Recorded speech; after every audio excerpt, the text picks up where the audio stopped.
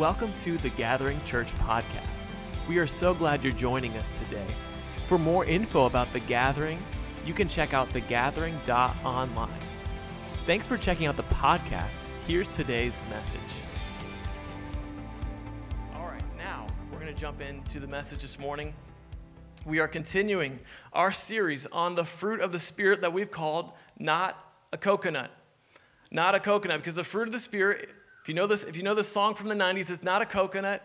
It's not a tomato. Yes, tomato's a fruit. It's not an apple. The fruit of the Spirit, their love and their joy and their peace, patience, kindness, so on and so forth. And my hope as a church, the greatest metric that we can use to measure how we're doing as a church is not church attendance on Sunday morning. It's not social media engagement. Those are great things, but the most important thing that I'd love to gauge how we're doing, the health of our church, do we have the fruit of the Spirit? Are we being loving? Are we being patient? Do we have joy in this place? That's what I want us to use as a measurement of our lives, the measurement of our church. The past 3 weeks, we've talked about love and joy and peace.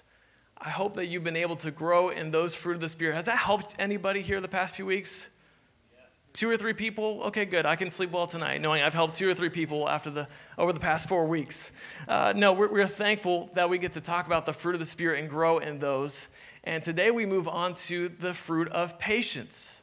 I promise it's a coincidence that we're talking about patience on Child Dedication Sunday. We did not plan this, did not do this on purpose. But the title of the message this morning is a question. It's a question. It says, what's the point of patience? What's the point of patience? If I think about it, to me, patience is probably the least desired fruit of the Spirit, right? It kind of is like the coconut of the fruit, right? Nobody wants it. Probably some of you are sitting there thinking, Matt, don't you dare at the end of the service pray for me to have more patience. Because I know what that means. It means I'm going to get stuck in worse traffic jams. It means my children are going to be less obedient. It means I'm going to be in longer lines at the DMV. Don't you dare pray for me to have patience. Patience, we struggle to see the benefit of patience because we actually see it more as a hindrance and a struggle to our success and our achievement. It feels like it's a barrier between us and what we want to achieve. If you think about patience, the opposite of patience is what? It's hurry, right? Hurry is the enemy of patience. Hurry is the enemy of progress, I'll say. Hurry is the enemy of discipline. Why? Because hurry doesn't have time to read my Bible in the morning. Hurry doesn't have time to pray in the morning to get my day started. Hurry doesn't have time to pray with my spouse before I leave. I think of the author, John Mark Comer. He wrote a book called The Ruthless Elimination of Hurry. I know some of you have read that before. He said hurry is the great enemy of spiritual life in our day. It's the great enemy of spiritual life. And then he goes on to list out 10 symptoms of hurry sickness. Look at some of these symptoms. He says it's irritability, hypersensitivity, restlessness, workaholism, emotional numbness, out of order priorities, lack of care for your body, escapist behaviors, slippage of spiritual disciplines, and isolation. That's an alarming list, right? I'm sorry, I just realized I never put the slides in this morning. That is completely my fault, Grace. Can you go back and put those in? That is completely my fault. We'll get that set before the end of the day. That's an alarming list of symptoms of hurry. I was too hurried this morning to put in the slides for this morning. The whole morning, I promise you, I was thinking I'm missing something. I'm forgetting to do something this morning. I don't know what it is, but I'll know later. Sure enough, here we are. So this morning, as we get ready to look at patience, we're going to take a walk, not a run. We're going to take a walk back to patience. And I say a walk back because when I think about patience, I feel like that's something that we actually start out as a child, and we learn and we're taught that we need to hurry. We learn from our parents, from the people around us, from social media, whatever, that we need to hurry it along. You think about child-on-child dedication, you can't hurry a kid to first begin their first steps to walk, right? It takes time. They're very uneven. They're unsure. You have to show patience. They have patience. It's not till later, as a boy, I'll speak from my own experience, with two brothers that we learn everything has to be a competition. Let's see who can do the fastest at this, who can eat that the fastest. That's when life begins to hurry. So as we look at patience today, as we look at what the Bible says, that we're going to start in the book of James. If you got your Bible with you, you can turn to the book of James. James chapter 1, verses 2 through 4. We'll read these together. We'll have them on the screen at some point. Normally they would be here, but I messed up. Let's read it together. Verses 2 through 4, it says, "Count it all joy, my brothers, when you meet trials of various kinds. For you know that the testing of your faith produces steadfastness. And let steadfastness have its full effect, that you may be perfect and complete, lacking in nothing." Lacking in nothing. It's funny, another week that we talk about the fruit of the Spirit, and another week that we start with talking about joy. He starts by saying, count it all joy. And some of us don't like this passage because we misunderstand it.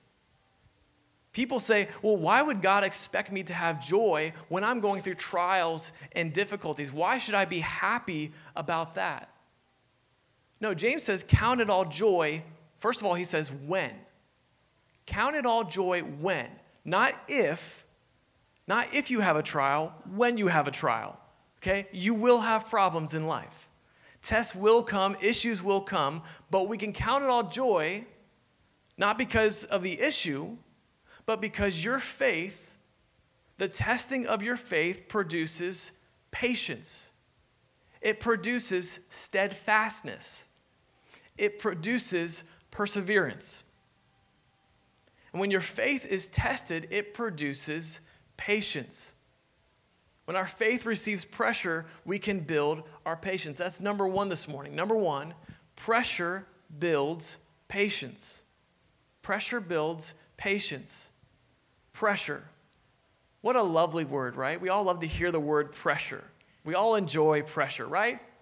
Pressure is really just a nice way of disguising what it really is. It's pain. That's what it actually is. It's pain. It's like when you're at the dentist's office and they say, okay, you're going to feel a little pressure right here.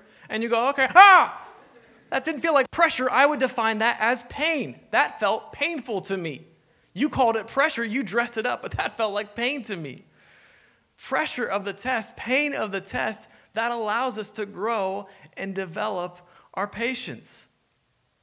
There's a reason that we have to take tests in school, because we have to determine the knowledge of the subject.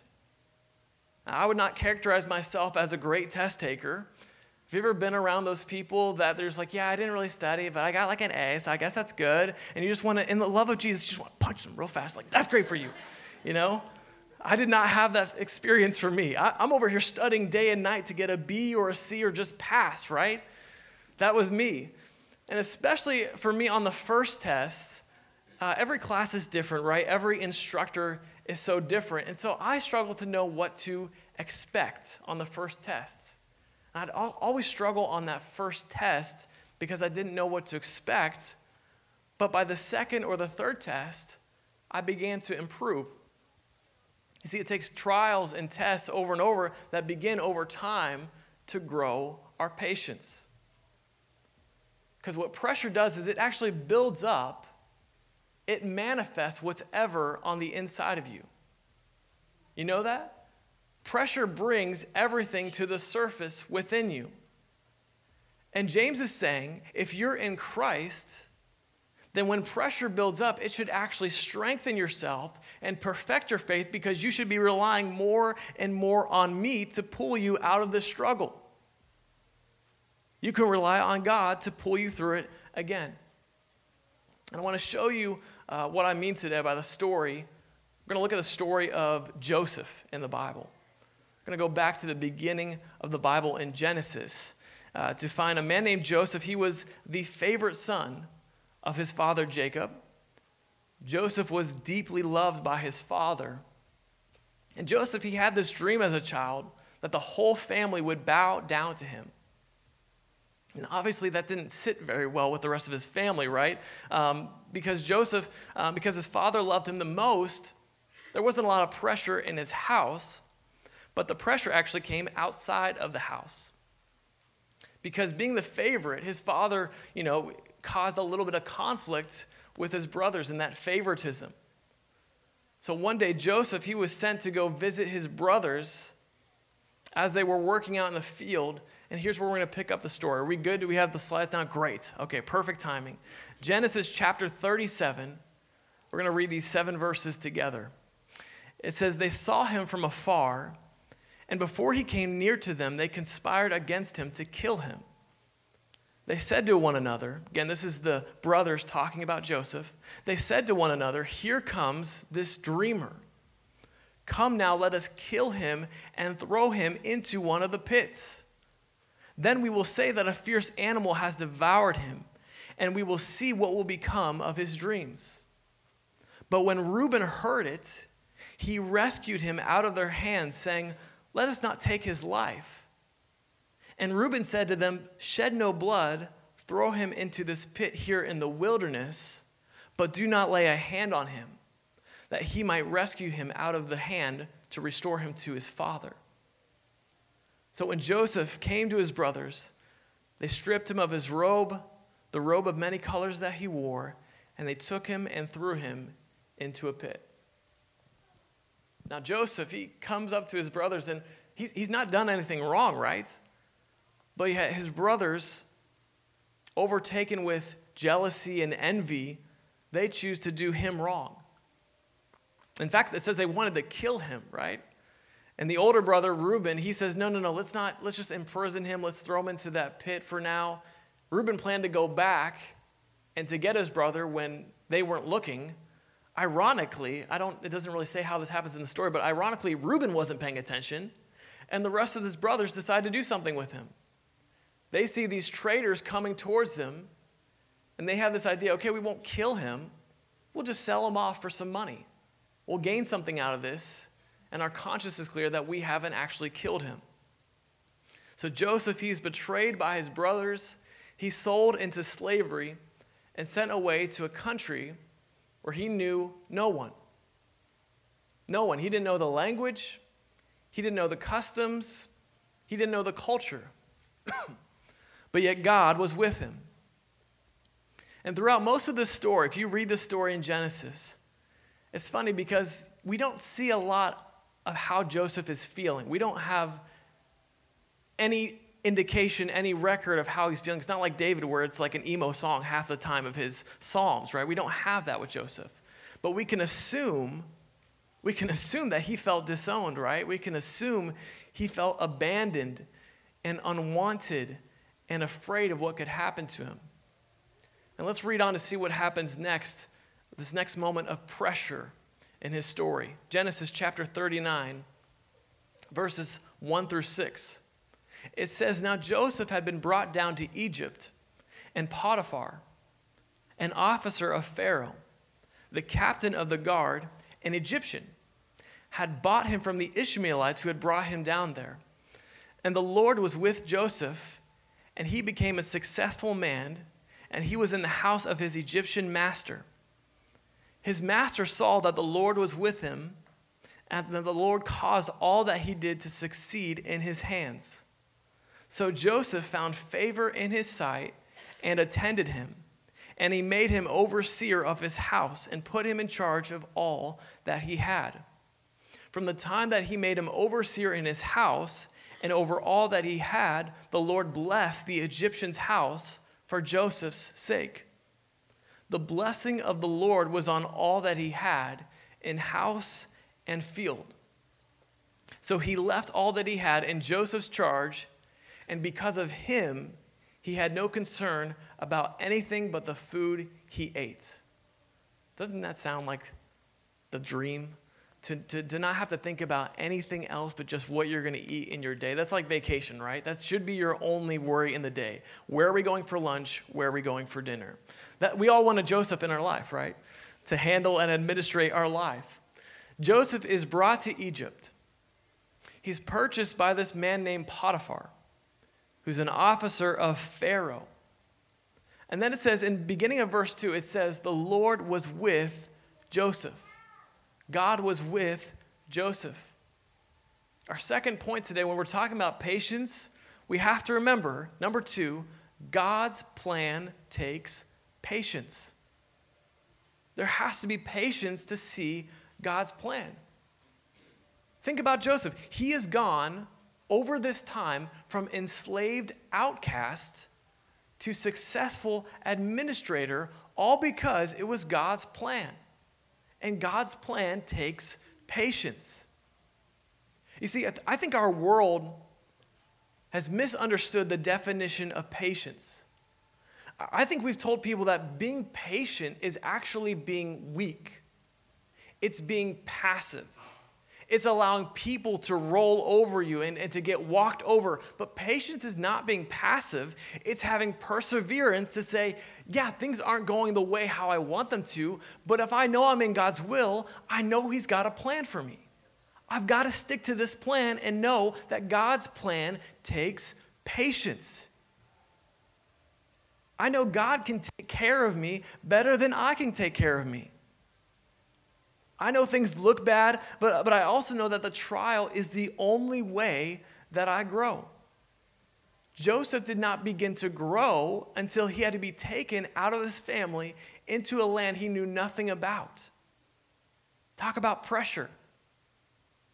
Joseph does not become successful in Egypt without the abandonment of his brothers.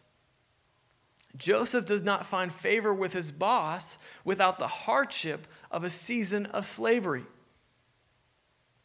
God had a plan for Joseph, and because he was patient and persevered and he worked hard, he saw God's hand on his life. God's plan for you is God's best for you. You know that, right? No one has a better plan for your life than God. You can sit there and map out your 5-year plan, your 10-year plan. There's nothing wrong with that. But God's plan is God's best. And God's best takes patience. Because of Joseph's patience, it says the Lord was with Joseph and made him successful. All over that passage, it says his master saw that God was with him and caused all that he did to succeed. It says God blessed the Egyptian house because of Joseph. All this happened because Joseph stuck to the plan and had patience. A few years ago, I began writing some worship songs. And I took some classes from a songwriting coach. I wanted to get better at it, see if I was any good at it. And he began to work me through songs. And eventually, we had a list of songs. He was willing to produce an album with me. So we're excited. And I started writing songs back in about 2012. And we get excited about this opportunity. We raise funds. The church helps us out and blesses us. And so we go in September of 2016 out towards Washington on the West Coast to record these songs. We go through the week and we record these songs. We're excited. We head back home to Columbus. They say, hey, give us a few months and it should be ready to go, 6 months or so. We'll mix these songs, master these songs, and they'll be out. So we go home, we're excited, we're ready for these songs to come out. We're telling people March, April, get ready, this album's gonna come out. A few months go by, and we hear next to nothing from the producers. We hear nothing about how the progress of the songs are going. We're thinking, what is going on? And I'm not a pushy person. I'm not gonna text you and email you every single day. I probably should have, but I just don't do that. And so every once in a while, though, I'd send an email, send a text, and I come to find out that this production, this studio, is dealing with a lawsuit. And they're like, we can't handle right now. I'm sorry. It's going to take a little bit more time. So we sit there, and I'm thinking, what am I supposed to do? We've told people this album's coming out. We've had plans for this. When is this going to happen? There's no timetable. I have no idea. And I really struggled during that season. I thought, what's the point of songwriting? What's the point of doing this stuff? I don't even know if this stuff's ever going to come out. I decided to meet with another songwriting and worship leader who's had songs come out, and I said, hey, how do I handle this? What should I do right now? And he said, Matt, God doesn't waste a season. He's not gone during the season just because it didn't go the way you wanted it to. If you continue to work hard, that's not a waste of time. So I tried to, and I'll be honest, I didn't do the best. I could have done better at continuing to write songs and continuing to go at that. But eventually, the beginning of 2018, in March, Refuge album came out. 18 months after recording. It was a long time to wait, and thankfully God brought that to completion. And those songs that I was writing in the meantime would get us started when we would debut the album this year, Every Battle. And if I could go back and change things, I wish I would have worked harder when I didn't know what God's plan was. I really wish that I had done more during that season, not wasted it as much as I did. And so today, when I look at Joseph and I look at what he did, he didn't waste those seasons of slavery. He didn't say, well, why should I work hard? What does it matter? I'm enslaved to this country. I don't know anybody. I'm not going to be able to leave here. No, he worked hard, and it says that they saw God's favor on his life. It's hard to wait. It's hard to wait on the dream job and the dream spouse, the dream family, but our attitude and our mentality, our mindset of in the meantime, in the waiting, it matters. Because if we lose hope, if we give up, if we become impatient, and we try to make it on our own, we lose out on what God had planned for us. Joseph could have given up and decided, I'm just going to be an outcast. But he decided to persevere. And through the favor of God, he rose up to be a successful businessman. And thankfully, this is the end of Joseph's story, right? Rides off into the sunset, has a successful rest of his days in Egypt. Nothing else goes wrong for him, right? We could roll the credits here, right? Hopefully you guys know that this is not the end of the story. There's more to this story, right?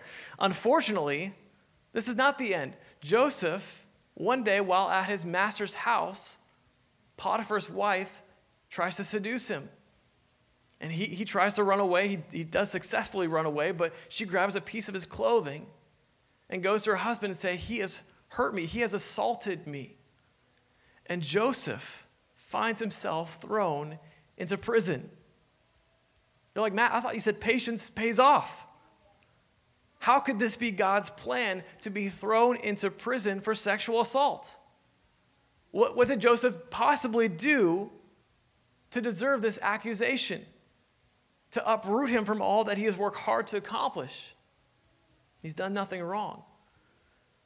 And again, it doesn't say how Joseph felt, but we can imagine he feels angry, and rightfully so. But look at what God does in the prison with Joseph. Look at verse 20 with me. These 4 verses. It says, and Joseph's master took him, put him into prison, the place where the king's prisoners were confined, and he was there in prison. But the Lord was with Joseph and showed him steadfast love and gave him favor in the sight of the keeper of the prison. And the keeper of the prison put Joseph in charge of all the prisoners who were in the prison. Whatever was done there, he was the one who did it. The keeper of the prison paid no attention to anything that was in Joseph's charge because the Lord was with him, and whatever he did, the Lord made it succeed. Talking about patience today. We know that pressure builds our patience. God's plan takes patience. And our last point this morning, number 3, patience leads to progress. You might be thinking, progress? Sounds a lot like practice from last week to me. Progress. We're talking about progress. This isn't progress. This looks more like regression, right? He is in prison. This isn't success. This is failure. How can Joseph look at a prison cell as progress? But the greatest test in life is success. The greatest test you can go through is success. And Joseph, at the height of his success so far, was tempted by Pharaoh's wife, and he didn't give in to temporary pleasure, which would have destroyed his long-lasting character. he instead chose temporary pain to sustain his long-lasting character. He was thrown into prison, but God gave him favor there. And in God's timing, delivered him back out of prison just in time to interpret a dream from Pharaoh.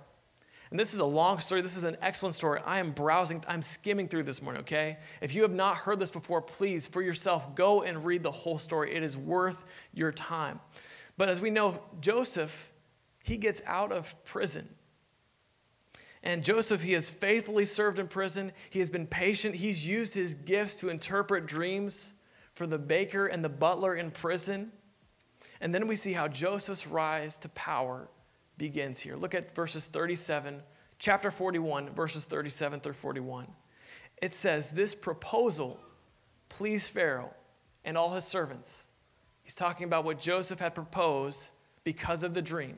They're going to have 7 years of good years of prosperity followed by 7 years of famine. And Pharaoh said to his servants, can we find a man like this in whom is the Spirit of God? Then Pharaoh said to Joseph, since God has shown you all this, there is none so discerning and wise as you are.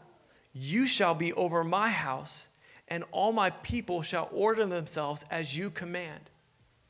Only as regards the throne will I be greater than you. And Pharaoh said to Joseph, see, I have set you over all the land of Egypt. Patience. It doesn't always feel like progress. But waiting on God, you will see the progress. Because this trial, it produced patience. His test produced perseverance. And when Joseph, as a child, chose to trust God and patiently wait, and when he received this dream, he trusted that God would bring it to completion at the right time. He didn't allow the discouragement of being traded away. He didn't allow the discouragement of being a slave or being in prison. Over time, as Joseph continued to say, yes, I will be patient and I'll wait on you, God. Yes, I will persevere. He grew from slave in Egypt to he is the most important person right below the Pharaoh of Egypt. Could I suggest to you this morning that in the middle of your greatest pain, you might possibly be on the cusp of your greatest breakthrough. Amen? In the middle of your greatest struggle, you might be moments away from your greatest success because we have to pass the test of pain in order to trust God for the prosperity that he has for us. And Joseph continued to put his head down. He continued to work hard in prison as he did. Can we be patient with God's timing and trust God for the breakthrough and the progress that we desire to see? It's hard to be in the middle of the pain and not know what God has planned for us next. It's hard not knowing our schedule, how long we'll be in a situation. I think about what COVID was like and the shutdown, and we're not quite past it, but praise God, we're a lot better off than we were the past 2 years. And I think about the timetable. I don't know about for you, but for me, I'm sitting at home like, when is this going to end, God? I don't know the timetable. I can do this for a little bit, but not knowing sometimes is the hardest thing, right? It's hard to have patience and trust in God. I was reading an article in Forbes magazine, and there's a man in the article talking whose name was Ralph Galati. And he shared his advice on how to persevere through times of uncertainty. And Ralph was a lieutenant in the U.S. Air Force. His jet was shot down in 1972 over North Vietnam. He was a prisoner of war for 14 months. And this time, of course, was not a good time for him. He was interrogated, sleep deprivation, food deprivation, solitary confinement for 75 days. And he shared a list of advice. And his first point was saying, I quote, he said, we are all being tested. These times in our lives, they test us to see when we're strong and when we're weak. And Ralph said, I believe we're actually stronger than we think. He talked about a lot of different things that make us stronger. We know, obviously, as people of God, we are strong in God. When we're weak, he is strong. He talked about the power of one another. When somebody would be willing to touch and make contact with him, which was dangerous as a prisoner of war, that made all the difference. It would motivate you to say, okay, I've got a support group here. I have people with me. Parents, you have a support group. There are people with you as we've dedicated your children to the Lord as you're going through raising your children. And at the end of this article, the article talked about finding false hope. We have to be careful what we put our hope in and what we rely our patience to be on. Because some prisoners of war, they would pick a date and say, we're going to be saved by that day. I'm putting my confidence and my hope, and I'll be patient waiting on that day. I'm waiting on Christmas, and we're going to get saved, guys. I'm waiting for it to get warmer and for summer to be here, and we're going to get rescued. And that seemed like a good idea to put hope in something, but what happens when that day comes and nothing in your situation has changed? I did that for myself with COVID. I'm like, it's going to be done in 2 months. We'll be good. We'll be back to normal. And when that day came, I was like, God, what happened? He's like, I'm sorry, was that a prophetic word that I gave you? No, you were just hoping it was going to be gone in 2 months. We have to be patient on God's timing, putting our trust to persevere in Him. It's not our job to know the timetable. It's our job to continue to work hard and focus on what God has for us in that season. If you feel stuck in a season that you want out of, I encourage you, be patient. Hold on, you might just be on the cusp of your breakthrough. Don't give up right before it's time for a breakthrough. Marissa, could you come and play as we close this morning? We've been talking about patience, the least desired fruit of the Spirit. And some of you might be thinking, I don't want patience in traffic. I don't want patience with my child. And you said pressure builds patience. I don't want that pressure. But we know pressure leads to patience, and it leads to growth. We know life doesn't always go the way that we want it to. I'm not speaking that over you. That's just a part of life, right? Things don't go the way that we want them to. And if we don't have patience, we can lose hope, and we can want to quit. But patience says, I know that there have been struggles, but God has gotten me through it in the past. Patience says, I don't know the timetable, but I know the God of the timetable. I know the God who works and moves through every season, and I trust the God who governs over time. I know I've felt pain, but God has healed me. And so today I choose to count it all joy, because the trial means that God is going to work with me and through me and bring me out the other side. Bring me out better than I was before. And have we forgotten? Are we so quick to forget that we should have patience with God? Don't forget, God has had patience with you. God has had patience with me. God has taken His time, and He's waited on us when we've messed up, when we've ignored His request, whether intentionally or not. We've not been paying attention. He has been patient with you and me. It says in Psalm 103, verse 8, it says, the Lord is merciful and gracious. He is slow to anger and abounding in steadfast love. You can find that phrase, slow to anger, all throughout the Old Testament. And it's also defined as patience. You could read anytime you see in the Old Testament that God is slow to anger, you can replace that with God is patient, and it would mean the same thing. It's as if we're reading God is merciful and gracious. He is patient and abounding in steadfast love. That phrase is all over the Old Testament. Aren't you thankful for all those reminders throughout the Bible that God is patient? He is patient with us, and He doesn't treat us as our sins deserve. No, it says He is merciful, and He is gracious, and He is patient. Our hope is in God, and our hope is to be more like God, to be more patient with people, to be more loving with people. Here's the last verse I'm going to show you this morning, then we're going to close. This is the patience that we can expect in our own life when we follow after God. Proverbs 16:32. It says, whoever is slow to anger is better than the mighty, and he who rules his spirit than he who takes a city.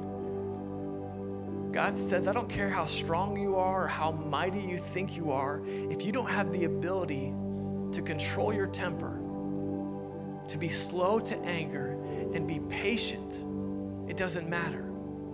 He says you are better than the mightiest person if you can have patience. Patience will give you God's best. It will give you the progress that he has planned for you in the good times and the bad times. Would you stand with me as we close? I just want to pray for you this morning as we close down this time talking about the fruit of patience in your life. Would you bow your heads and close your eyes? I want to pray for 3 different groups of people. If you're here and you feel like you're in the middle of a test, you're in the middle of some pressure and pain, and you would like patience to help realize and remember that God will get you through it. If that's you this morning, would you raise your hand? I just want to pray with you in mind. I see that hand. I see that hand. I see that hand. Hands all over the place. Yes, yes. Second group of people. I want to remind you, in addition to that God's best takes patience. Maybe you're not in a struggle, but you're impatient because you're waiting for something. You want to move something along. You want to make it happen. I want to pray with you in mind that you would wait for God's best for your life. If that's you, would you raise your hand this morning? Waiting on God's best. Yep, I see that hand. Yep, I see that hand. Yep, I see the hand. So many hands up. One last group of people. I want to pray for those that feel like they're close to losing hope. They say, I'm tired of waiting, Matt. I'm tired of waiting to see what I feel like God has told me is going to happen. What I feel like he's told me he's going to do. If you're here today and you're on the brink of losing hope, I would encourage you, don't lose hope on the God who's never abandoned you. He's never forgotten about you. He has never forsaken you. If that's you this morning, I want to pray for hope to rise and patience to rise. If that's you, raise your hand this morning. I want to pray with you in mind. Yep, I see that hand. I see that hand. Let's pray together, church in faith. God, we thank you for the fruit of patience. Not because it's easy, not because it's painless, but because it produces in our lives. And we want God's best for our lives. I pray right now for those who are in the middle of a test, they're in the middle of pain and pressure. Would you comfort them? Would you strengthen them? Right now, would they feel your presence on them saying, it's going to be there. You're on the cusp. You're on the brink of breakthrough here today. Don't stop waiting. Don't stop following. Don't stop working your hardest. You're going to see the plans that I have for you, God says. I pray for those that need the reminder that God's best takes patience. Those that are waiting for a job, a spouse, a family, whatever they have need of. We don't just want a job. We don't just want a person. We want your best for our life. Help us to wait and be patient. And I pray for those that are losing hope. They've been struggling. They're having a hard time holding on and keeping it together. Would you give them the strength? When we are weak, the word says you are strong. Would you be strong in us to not lose hope, but to remember that you are the God of the promise. You are the God of the best for our life, and we will see the progress that you have planned for us. We thank you for all these things, and we believe for them. In Jesus' name we pray. Amen. Thank you for listening to today's message. The Gathering is a place where you can belong to a church that loves you, believe in the God who is bigger than you, and become who God created you to be. For updates, service times, or ways to get involved, check out thegathering.online. And if you enjoyed listening today, consider rating it or sharing it with a friend. We love you. The best is yet to come.